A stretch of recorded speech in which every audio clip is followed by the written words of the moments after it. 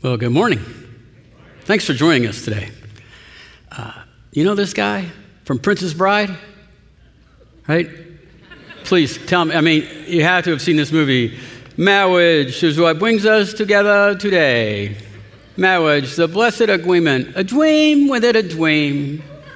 Love, true love, will follow you forever. It occurred to me just this month that people outside the church that don't know me probably think I'm this guy. That's what I do. And it wasn't a flattering moment, but I'll tell you, some of the most surreal and transcendent blessings I've had in my life is because of my career as a pastor. I have, when I get to officiate a wedding of someone that I've known for some time, or one of the children of someone I've known, or sometimes the children in our church that I saw grow up and they get married, and you have to have done it. And I'm sorry that this is a terrible illustration, but when you're up here, it's just three people. It's you, and you're talking to a bride and a groom, and they're sealing a covenant with Yahweh God. And there could be hundreds of people watching, but it's this small, quiet, sacred, special conversation. It's this intimate thing that you can't experience any other way. Sometimes I just kind of like drift off. And so anyway, during a musical interlude or something, I'll turn off my microphone and they're usually kind of scared, and I'll settle them down and say, be in this moment, slow down, you gotta drink this in. And sometimes I'll say some encouraging words about marriage. That marriage is going to bring you into an interdependent relationship with God that you could not imagine to experience physically or emotionally. That there will be times where you will find yourself completely lost in the us. That you are us now, just the two of you. And I'll say, this day, right here, is the least you're ever going to love each other for the rest of your life. And they're shocked. There's other things I could say that are also true. That marriage will crack your soul to the magma. And marriage will push you into places that you don't even know to fear. And the words of your husband or your wife will pierce you deeper than any javelin. So don't mess this up. I don't say that second part. How do you not mess up a marriage? Here's something just to start with. Just keep it simple. Just keep marriage simple. Marriage is simple. The essence of marriage is simple. It's hard, okay? But it's not complicated. It's difficult. Life is simple. A lot of life is simple, but it's just painful, right? Life is suffering, the Buddha, he's right. But it's not complicated. It doesn't have to be. That value is all around us. Look at a lot of individual sports. They're not all that complicated. They're just really difficult. Golf, I know nothing about this sport, but it looks like there's about 5 strokes. You master those 5 strokes, you'll be in the Masters wearing a green coat. I know a little bit about tennis. Tennis has got about, 5 swings to it.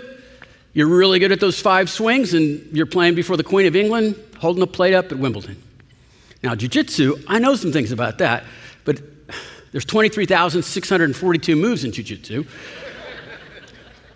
But if you're the greatest of all time, and your name is Roger Gracie, and have won international world championships 10 times, he would say, you only have to know, guess, 5 moves. You only have to know 5 moves. I'll admit, if you're going to win the jacket or the platter or wear the belt, you have to be an exclusive athlete, and you have to have a work ethic that's compulsive. Okay, that's true. But I'm just saying the sports themselves, they're not complicated. These sports, people aren't coming up with new ways of doing it. They're just doing it better than that's been done before. They're simple, but it's difficult. Marriage, simple and difficult. Marriage, 5 words. That's it. Break, bond, one, love, respect. Let's say it together. Break, bond, one, love, respect. It all starts in the second chapter of the book of Genesis. God is defining what marriage is. In Genesis chapter 2, verses 24, he's going to roll out what's called sometimes the blueprint for marriage. Now, keep in mind, a blueprint isn't a roadmap. It's not how to get there. It is the destination itself. This is what it's supposed to look like. He says this, therefore, shall a man leave, we're using the word break there, shall a man break with his father and mother, and he shall cleave, we use the word bond, shall bond to his wife, and they shall be one flesh. Therefore, a man shall break with his father's mother and bond with his wife, and they will be one. This passage is called a passage of primary reference. And what that means is it is a definition of something that's consequential and is so simplistic and true that it transcends millennia and cultures, epochs. It will always be the definition of marriage. It's used in the Bible 5 times. The sentence itself is used 5 times in the Bible as the definition of marriage. Jesus teaches on marriage. He uses Genesis 2:24. Paul uses, in his book on Ephesians, he has a section on marriage. He goes to Genesis 2:24. It's timeless. It's relevant. What God said to Adam and Eve, it still applies to us today. And we're going to use this as a way of making great marriages. And, one of the things I'd like you to consider as a supplement in our journey together for the next few weeks on making great marriages is a thing called the Couples Checklist. The Couples Checklist is put together by a group called Prepare Enrich. We've used that organization for over 25, maybe even 30 years here at Grace Covenant Church. It is the primary relational diagnostic organization in the world. It's very good data. And you can go, there's a link on our webpage. I think even on the front webpage, it'll take you to that. It's $35. Takes like 15 minutes. It's for anybody in a significant relationship with someone else, whether you're married or pre-married or engaged or just dating. And it's going to break up like where you guys are kind of, are you guys working together on things like communication and conflict and financial ambitions, your spiritual life? Please consider spending about as much time or money as you would on a happy hour date and look into this, and it'll print it out for you and let you know that here's some areas where you might need to work.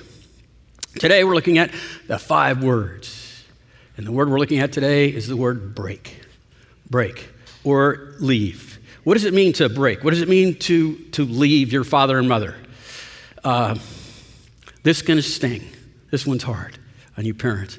Here's the saying, a parent's job is to say goodbye. That's fundamentally. A parent's job is to say goodbye, and a child's job is to leave. They got to leave. Break means cutting cords. That's a great definition. It's the idea of cutting cords. Umbilical cords makes an obvious reference here when that cord is cut. But as parents, you have like these safety cords and emotional cords and various cords that are connecting for protection, for physical needs and financial needs. And your life as a parent is constantly cutting those cords, and you're saying, I don't want you to be connected to me in this area anymore. I want you to connect to God in this. I want you to trust God for your provisions now. I want you to disconnect this to me. I want you to learn how to trust God for your protection, not just your provisions. And as a parent, you're constantly working your way into cutting these cords. And it'd be great if you didn't have too many cords connected on the day your child gets married. As they're little kids, you can teach them about financial responsibility and start, a lemonade stand, and they want to buy a skateboard. So you help them do that, and you teach them how to trust God, whether they're going to get sales up or not. You teach them to trust God for contentment, because if they're content, they're already rich.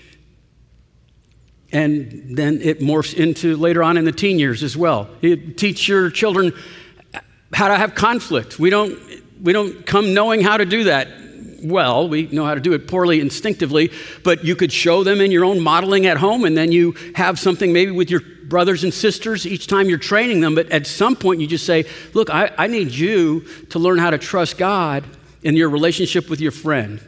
2 years ago, I would have called the mom and we would have sat down, but I'm not doing that anymore.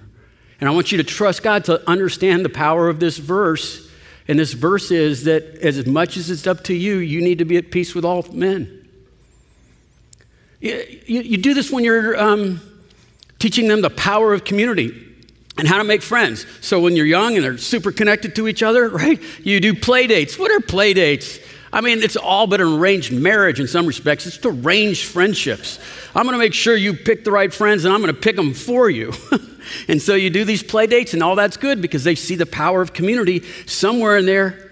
Junior high school, you're saying, okay, now you're going to have to learn how to make friends on your own, and you're going to have to learn that you run with the wrong crowd, you're going to die with the wrong crowd. You run with the right crowd, you could end up doing things you couldn't do otherwise.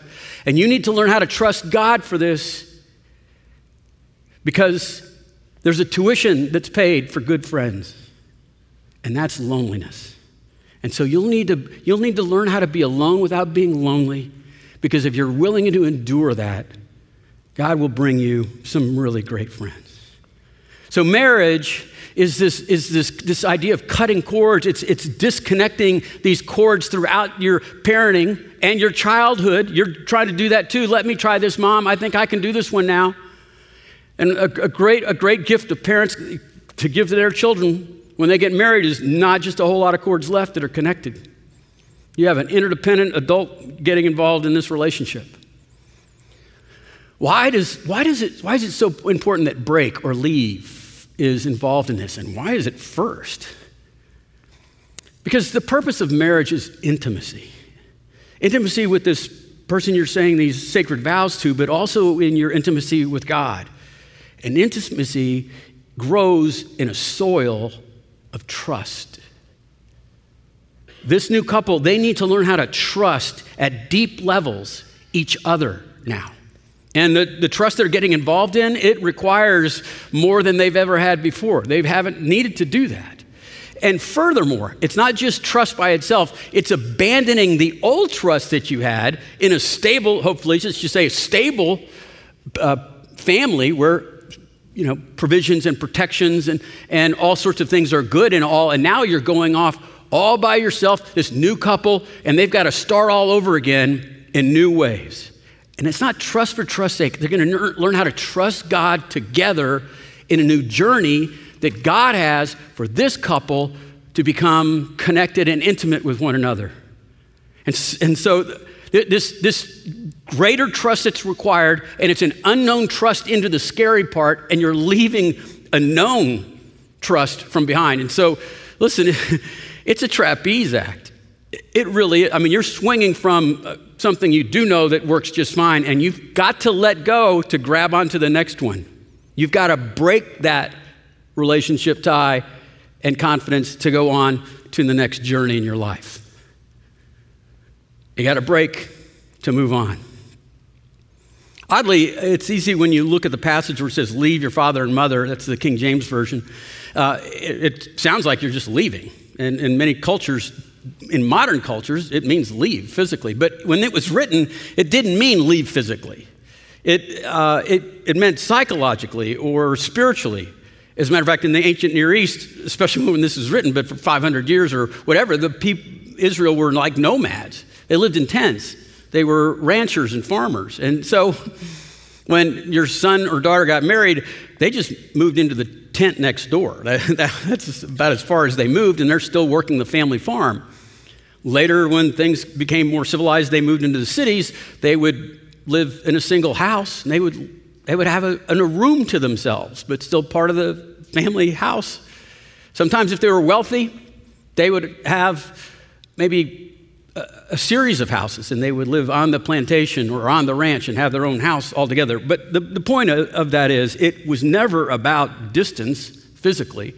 It was about allegiance. It was about the day after those vows are taken, your primary loyalty is not to parents or siblings or extended family or even the family business. It is to this man or this woman that you swore to God that this is the person that's most in your life. And so it's not like cutting off your parents because you said some words to God that you would leave. It's a dynamic change in the definition of the relationships. So now the parents aren't like parents. What are they? They're friends. Now you can be friends. And I mean, you're kind of cheating. You're going to the head of the line. You're friends that have known this person their whole life, and hopefully you love them more than anyone else, and you know a lot about who they are and what they like, but you're just friends. And when you act like friends, and then there's not as many obligations. They can come over to the house or not come over to the house. If you make them mad, they might not come back for a while. So you're kind of nicer to friends than you are family, right? Why don't you treat them like friends? Breaking. Break, bond, one, love, respect. Break, it means cutting the cords of dependence a lot. It also means building boundaries. Breaking means building boundaries. Before we think of it metaphorically, let's look at it literally. Boundaries, they're great things, okay? You buy a house, one of the first things that happens is you have a surveyor come over and he puts flags in the grass or the dirt or the rocks, and he just says, this side is your house and your property line, this side is their house and their property line. And that's for truth, but it's also for peace and safety. Now there's no kind of question about who's going to be responsible for what happens where. It's like, this is my side, I'll take care of that. This is your side, that's great. And it's to protect. And so the idea of a boundary, when we're talking about now in a marriage where you're cutting or breaking, if you would think again, it's the soil of trust, this deep-seated trust, this new trust. Think of it as a little seedling that's just getting started. And it needs protective custody, especially when it's young. And so the boundary is like setting up those, kind of like a wicker, some kind of boundary set up so the deers don't eat it. So nothing comes and tramples it. And the boundaries are to make it strong. It's to keep it safe. Now, I'll just say on the side, boundaries where you're asking some people or some circumstances stay out of your life when you're newlyweds, especially that's based on jealousy or possessiveness, to say stay away from family or friends, that's not biblical. And I remember early in our marriage, I was jealous of some of Melinda's friends and her sister because they had so much more fun together. And so we couldn't set up a boundary there. That's just petty that needs to be confessed. So it's a purposeful boundary to protect the delicacy of this newborn trust together. The point of the boundaries is to uncomplicate so these two can bond to one another. Next week we'll talk about bonding. It's breaking and bond. The cleaner the break, the cleaner the bond. The more entangled the break, still have cords, not cut, then the more difficult the bonding is going to be. So breaking away, setting these boundaries can have to do with just old stuff that just gets in the way. It could be family members and siblings. It could be your past, like you should break ties with your ex-boyfriend and girlfriend. Yes, absolutely. Maybe you need to break ties with your old hobbies, hunting and fishing, or something that took up a lot of your time, whatever that might be. Breaking is not like leaving everything behind. We're not doing anything for our first year except being with each other. It just means you looking at that husband, that wife, and saying, I am willing to give up anything for the sake of our marriage. I want to do whatever I have to put the growth of our trust to make it a priority. That's what I want to do. It's first. So, how do you break? How do you break? Breaking is about primacy and power. Primacy and power. Breaking in primacy, it means I will forsake all others for you. Okay? You are first in my life. First, the primary thing. And so sometimes, especially when it comes to a new family and we're talking about in-laws, it's not the big events, but they just kind of show what's a priority. Sometimes it can be the little events. Classic, right? Christmas. Where are you spending Christmas morning? Whose house? And why? Okay, how about in 10 years from now? Okay, how about this? When are you going to have your own Christmas at your house with your children, where they wake up, because friends, when you wake up, when you have your own Christmas with your little kiddies in their jammies, and you determine the tone, whether you're going to have cinnamon rolls by a fireplace, this is your event, you're going to love that day. How do you get there? How many people are you going to upset by making those decisions? And who's going to take point on that? That's just an example of letting other things go. Sometimes it's a choice between family, extended family, and a job. Like this job is going to take me out of state and away from all of my family. What are you more committed to? Because breaking is boundaries, and that needs to be discussed. Sometimes it's like it's child raising. If you were raised by going to homeschool, does that mean your kids have to be homeschooled? If you were public schooled, does that mean your kids are going to be public schooled? No, you break those. You put boundaries on that. It's your new family. You start what you want to do.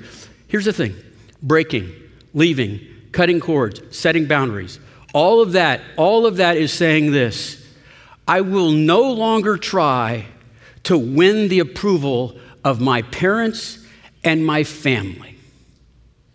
I'm primarily trying to win our togetherness. That's what it's saying. They don't count like you count. It's great if both parties are in on this together. It's great if the parents are saying, hey, no, you don't have to come here for Christmas. You can do whatever you want. If you want to come, that'd be great. But if you don't want to come, that'd be great. But you just do what you want to do, because a parent's job is to say goodbye. A child's job is to walk away. It's asking the question, will you live or die for me in this new relationship, or are you still in pursuit of your parents' pat on the head?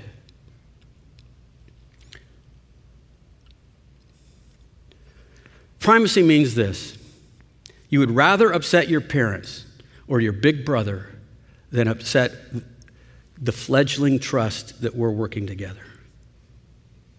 You're willing to hear the phone calls or the snarky emails because you would rather us grow strong. Breaking is primacy. Breaking is about power. It's about power.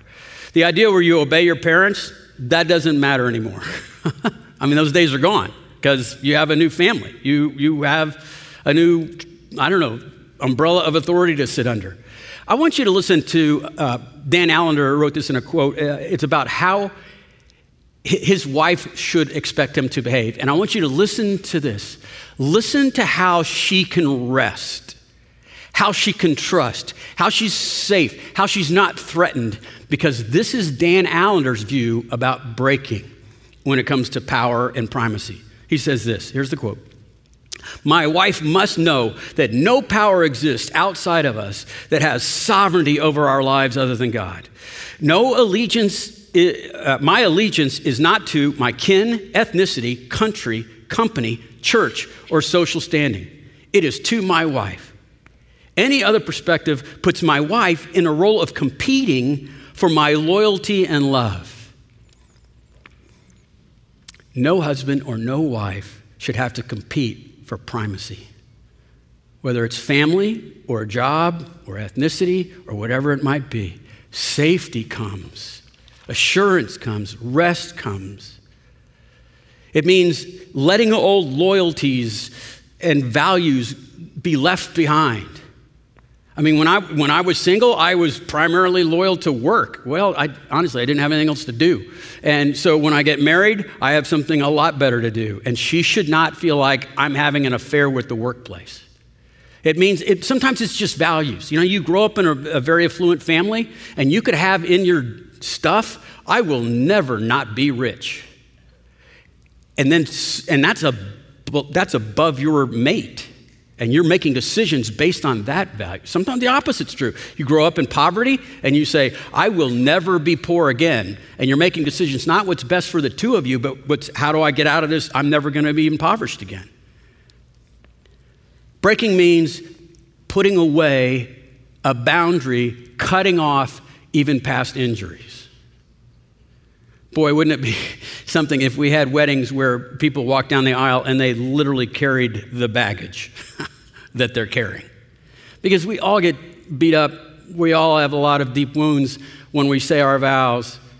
And it's because in those times of injury and hurt that as single people, we just go, you know what, I'm going to adapt. I'm going to make this work for me. And it's usually maladapting, and it works nicely.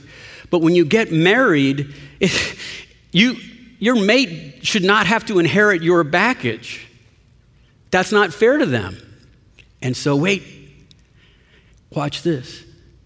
Marriage is the means that God uses to make us like Christ in all of life. Marriage is the primary means that God uses to make us like Christ. Marriage is the primary means that God uses for us to finally get rid of that dadgum baggage, to get it done with. And so your mate gets to be the voice where your voice in your head was the only thing you were listening to, and your mate gets to say, what would happen if you completely surrendered to the grace of God? What would happen if the power of the gospel, right, were to be injected into this addiction? What would happen if, what we sang about, if the Lord were become the Lord of your shame? What if I brought honor into that? I could be the voice of God saying to you, honor is replaced with that. When I was in my doctoral program, our professor, I forgot the name of it, but it's on terrible counseling situations, okay? Distressing counseling scenarios. And so on this one, it was about sexual abuse. So he brought his wife in because his wife had been sexually abused as a child and a teenager, and they just told their story. And she came into the marriage and, as you would imagine, had considerable difficulties with expressing intimacy with her husband. But that wasn't what hurt her deeply. What hurt her was that man sinned against me, and now he sinned against you. You're having to pay the price for his sins. And she didn't know what to do about it, and she couldn't fix it. And this prof he's a saint. Oh, I love the man. He just said to her, he said, but baby, that's what I'm for. You see, yeah, you can't deal with that without, God sent me to you so I could be the voice of the gospel, so the Lord could be the Lord of your past. And we'll work through this, and we're going to show how what you once felt was shameful now gives honor to God. And we're going to work through this together, and we are going to become like Christ in our marriage, in all of our life.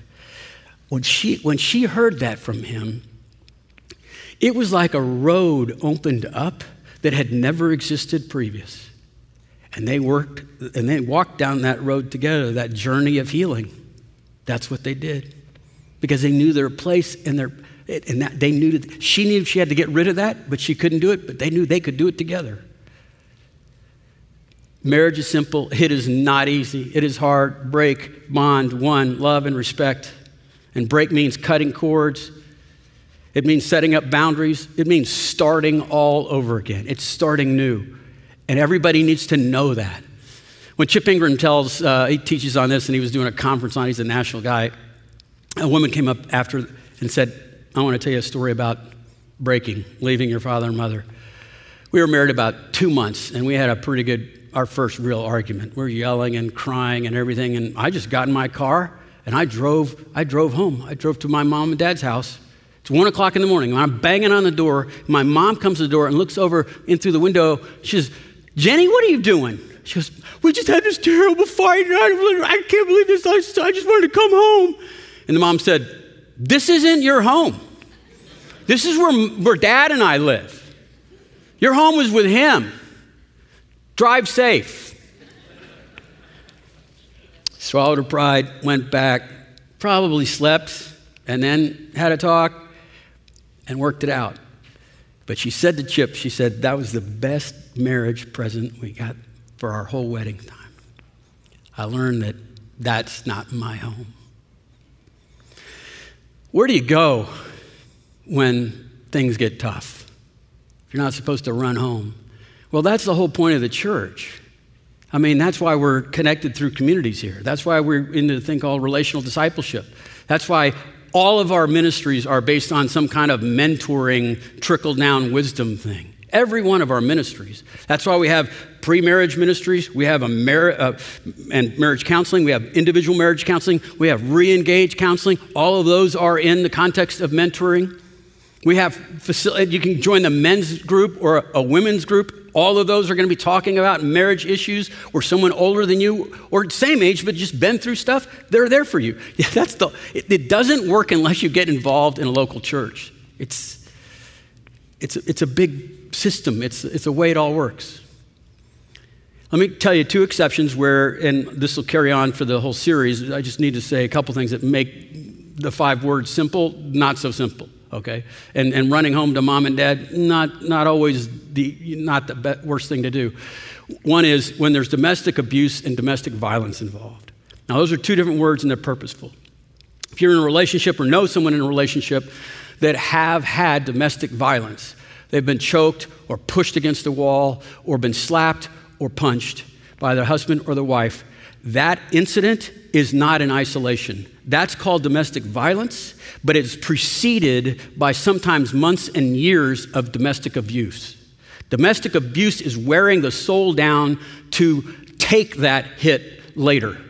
And it gets very complicated, and here's the advice, okay? That if you're in that kind of relationship, you need to not call the pastor or your friends, call the police. Because the police, a second-year police officer knows more about how to deal with domestic violence and the abuse that preceded it than a 10-year pastor or your childhood friend that has known you your whole life. They can be kind of a support, but it is too complicated and it's layers deep. And certainly stay in touch, because the abuser will usually try to isolate the victim so they can talk them back into, redefine what really happened in that event. So stay in touch, but if you're one of the friends, you need to get that person to a professional counselor that specializes in this. And if there's ever a doubt, you call the police. The church, what do? Man, we want to come in and help every way we can, but we're in over our heads. But we can pay for the counseling. We can maybe find a place to stay. We'll do everything we can do, but domestic violence with domestic abuse that's the answer. Call the police. A second exception that makes things very difficult is called an overconnected family.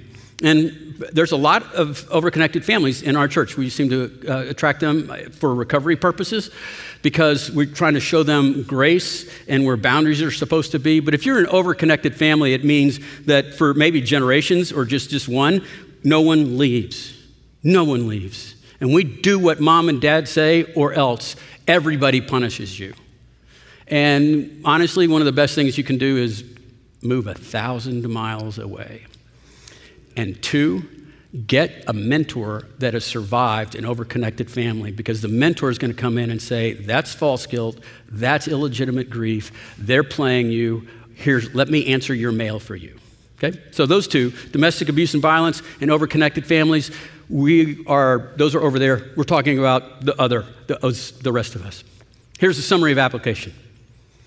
Marriage is a sacred journey of interdependence, intertwining, where God places his spirit in us so that we could co-journey together in this event of redemption. And it's a place where we're leaving almost everything that's comfortable and enjoyable and safe into a whole new, we don't know what, financially or physically, or where it goes. We're going to trust God in whole new ways. And it's a beautiful experience. So let's talk about application. When we talk about parents, start right now cutting some cords. Start right now training, teaching your kids to be independent or interdependent, whichever, right? Teach your children how to fail. Read one book with the title Grit in it, okay, on parenting. Teach them how to fail. Teach them how to take responsibility. Tell them, look, no, this one's going to be on you. Teach them how to, trust God for these things. Because the parent's job is to say goodbye, and the child's job is to leave. Teenagers, like your junior high and above, junior high to whatever, take responsibility. Here's some key life goals.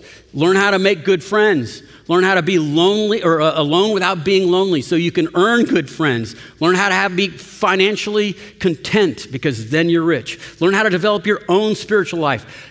Don't ask your mom to wake you up in the morning. Wherever this is, start becoming your own adult. Grow a spine. You're going to need that. You're going to need it. And then for the married people, here's what I'm asking you to do. For the married people, kindly, gently, sweetly, with a lot of grace, have this conversation. Ask your mate, what do I need to break from? What do I need to leave? Is there something I need to do that I'm doing and I need to stop doing? How fast? Be nice. What do I need to stop? What do you think is more important than me? I don't want to have to compete with your... And then talk it out. Have that conversation. And watch the trust grow and the roots grow deep and see your spiritual life grow and your relationship grow. Parenting is simple and it's so painful. Just like life. It is.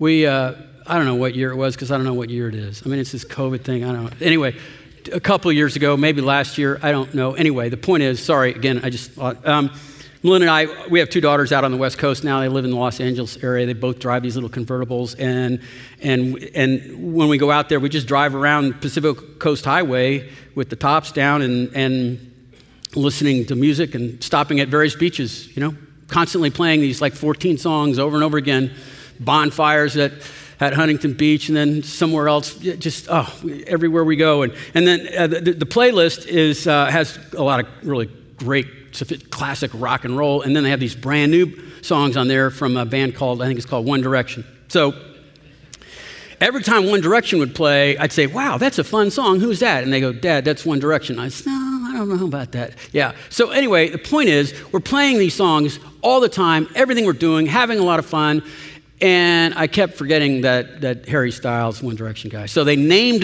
the Spotify playlist Dad's Amnesia Playlist. Okay? And I think I keep forgetting One Direction because it's a boy band, and I don't feel like I should be following a boy band, okay? I'm a snob, okay? So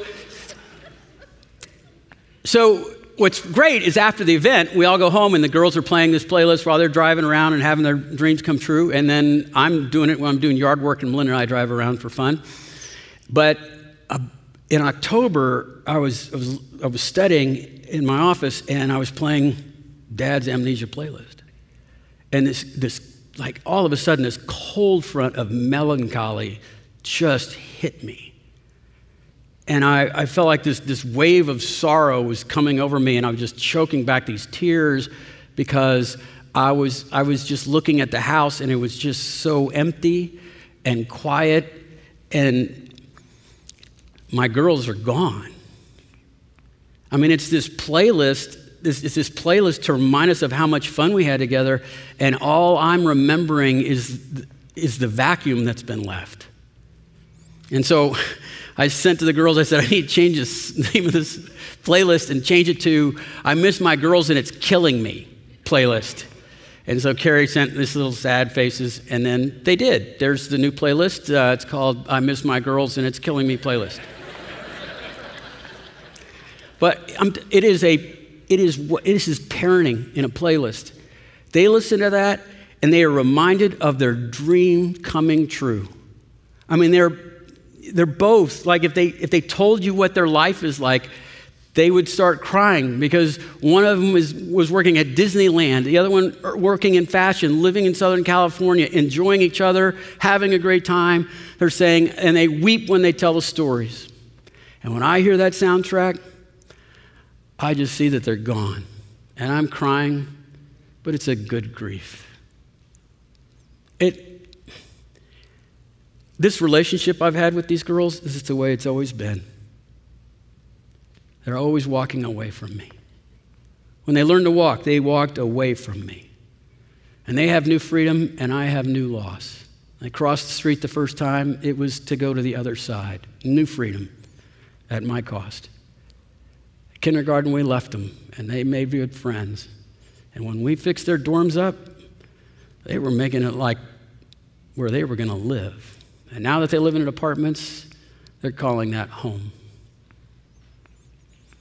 And every time they left, they experienced new freedom at my expense.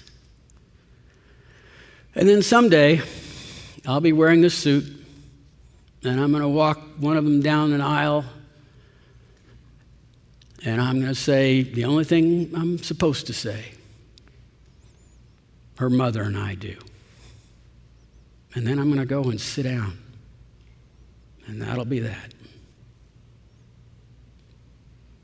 A parent's job is to say goodbye. A child's job is to walk away. It's simple, but it hurts. But it's good grief. It's good grief.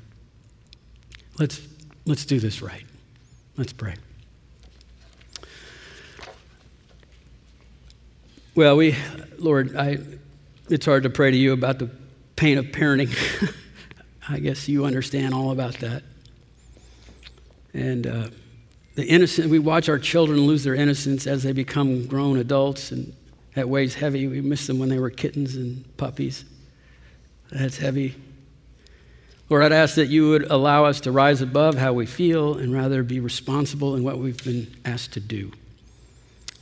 That you would help us as parents cut cords, and as young marrieds cut cords, build boundaries, that we might exemplify what a marriage is, a new adventure of trusting you and living by faith in ways that we couldn't do if you weren't involved.